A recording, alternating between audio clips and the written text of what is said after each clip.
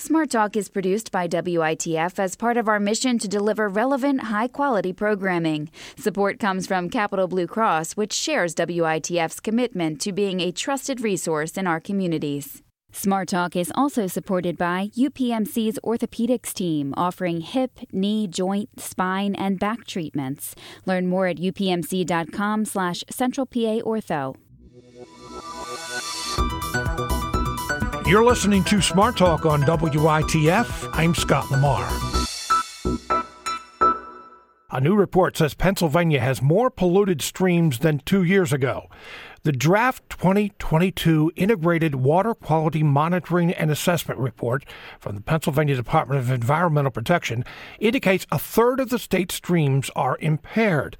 Lancaster County has the highest percentage of impaired streams in the state at 89%. Joining us to tell us more about the report is Dustin Scholl, Manager of Assessment Section in the Bureau of Clean Water at the Pennsylvania DEP. Mr. Scholl, welcome to the program. Why are there more miles of impaired streams than, say, in 2020? Yeah, great question. Thank you for having me. So we assess 4 uses in Pennsylvania, 4 use categories. We have aquatic life, recreation, fish consumption, and potable water supply. So if you'll notice in one of our sections of our integrated report, you will see that recreation is only about a third assessed across the entire state. So as we assess and as we kind of push towards assessing 100% of that goal, we're inevitably going to increase the number of attaining miles and the number of impaired miles. So it's really a factor of catching up and just getting 100% assessments for all 4 use categories across the state. That's why we're seeing that increase. It's about 3% from 2 years ago. So you're saying that because you assessed more miles of stream, that's one of the reasons or the reason that there are more impaired streams. I mean, with that increased number of streams or miles of streams being assessed, does it mean, okay, you say 3%, but can it all be explained by more assessment? In this factor, at least for this integrated report, yeah. So we had over 5,000 miles of newly assessed streams for a particular use in 2022. And so, 5,000 streams out of, 85,000 miles of streams in Pennsylvania, it's a pretty big chunk. And that does encompass a large majority of that 3%. But it is still a third of the streams in the states. What's polluting the waterways in this state? Right. So that's another pretty fantastic portion of the integrated report. It's fully interactive. We can see that, causes of impairment, pretty high causes of impairment are, siltation, acid, pH issues, metals, things like that. So our 2 biggest sources in Pennsylvania right now of impairments are coming from the acid mine drainage, abandoned mine drainage, and agriculture, siltation, things like that. So nutrients and siltation and sediment very closely related to the Chesapeake Bay concerns. So the mine drainage, this is something we don't hear much about nowadays, abandoned mines, but obviously they're still having an impact on the environment here in Pennsylvania.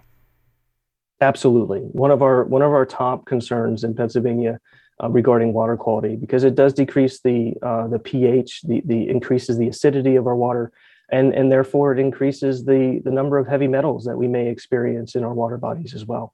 And it's a legacy issue. We're doing a lot to work on fixing.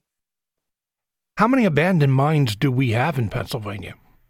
Oh, there's a lot, quite a few. Just to name one great example, and one of the success stories coming out of the integrated report is the Hollywood treatment plant had successfully restored 32 miles of the Bennett Branch and the Seminohoning Creek in Pennsylvania. Really, really an amazing amount of effort. And that treated several abandoned mine drainages that was leading to the impairment of that particular water body.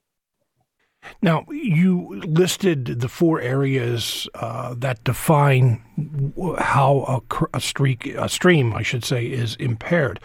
What are you measuring for in the water? Right. So each category kind of has its own what we call criteria or levels of measure. Aquatic life, we're looking at the ecological balance with our macroinvertebrates, our fish, even as far down as our algal communities need to be in balance. So that's really the hallmark of aquatic life.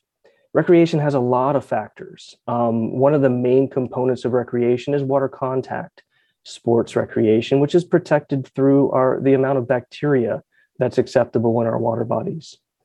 Fish consumption, clearly, higher levels of mercury and PCBs are a concern, and we have thresholds that say, do not eat fish at certain species, certain areas, and that's really the hallmark of our thresholds with fish consumption.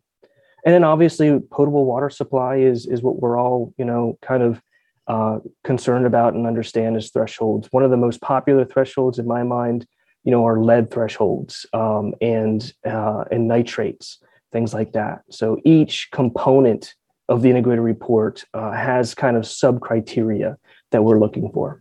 Is this a report card? And if so, how is the report used? Yeah, so this report has evolved over time. And one of the goals of that evolution is to make it more available to different people. The main component and the main reason we create this report is to report on the status of waters and create the list of impaired waters for the Environmental Protection Agency. But it's grown into so much more than that. One of the goals is just to have a simple, usable interface for the public. Public transparency is clearly a key here. And then educational resources. There are components of the integrated report that can be downloaded, and you can get the entire assessment data set at your fingertips, which would be really amazing resource for educational purposes. Now, what you're talking about, we should mention that we are in a comment period on this report, that the public can go to your website. And as you said, it is very interactive and down to the stream level. What kind of comments are you looking for, and how will those comments be used? A great question. So we're looking for all kinds of comments. This is really for the public's opportunity to kind of talk back to the department and say what they see, what they think. We're looking for how can we improve on this integrated report in the future. We're also looking for questions and comments about people's interest in their local watersheds, what's in their backyard. We've already gotten several comments coming in, and a lot of them are just that, local public people just interested in their backyard watersheds and want to know more. And that's what we're looking for. That's exactly what we hoped out of this report and its evolution into where it currently stands. So yeah, we need more of that. What is the website that listeners can go to?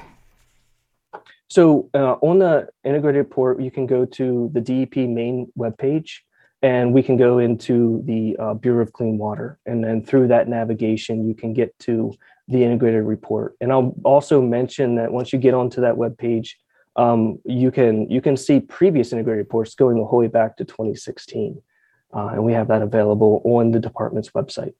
And I should mention that we have a link to your website on our website, witf.org/SmartTalk, where you can link to the report and see it as well. 89% of Lancaster County streams are impaired, according to the report. Is that because of agricultural runoff? So, yeah, a lot of the impairments within Lancaster County are related to agriculture, siltation, and nutrients being of primary concern. But, we also have a lot of residential areas, stormwater runoff and things like that. But I would also mention that it's not unique to Lancaster County. These things are happening all over Pennsylvania. And there's quite a bit of work happening in those areas to remediate and restore that water quality. Dustin, you looked at lakes as well. What did you find? So within lakes, there's a little bit different criteria, as we discussed before, and a little bit different parameters. Generally, lakes, we're looking at how eutrophied, so how many plants and algae grow in that area, and we're seeing pretty similar results to our streams. But I'll also mention that mercury, due to acid deposition, or acid rain is a major concern and causes a slightly higher percentage of impaired waters for lakes. Final question, what can be done to repair these streams? So honestly, I've seen amazing success with local involvement. It's going to be, the boots on the ground, the local partners, receiving funding from state, federal, and even local grants to restore our water quality, installing BMPs, planting trees, things like that shade and protect our rivers and streams. I think that's really where we focus in the local watershed. As we increase our local watershed restoration, we'll see the bigger picture improve. Dustin Scholl is manager of the assessment section in the Bureau of Clean Water at the Pennsylvania Department of Environmental Protection. Mr. Scholl, thank you very much for being with us today. Thank you.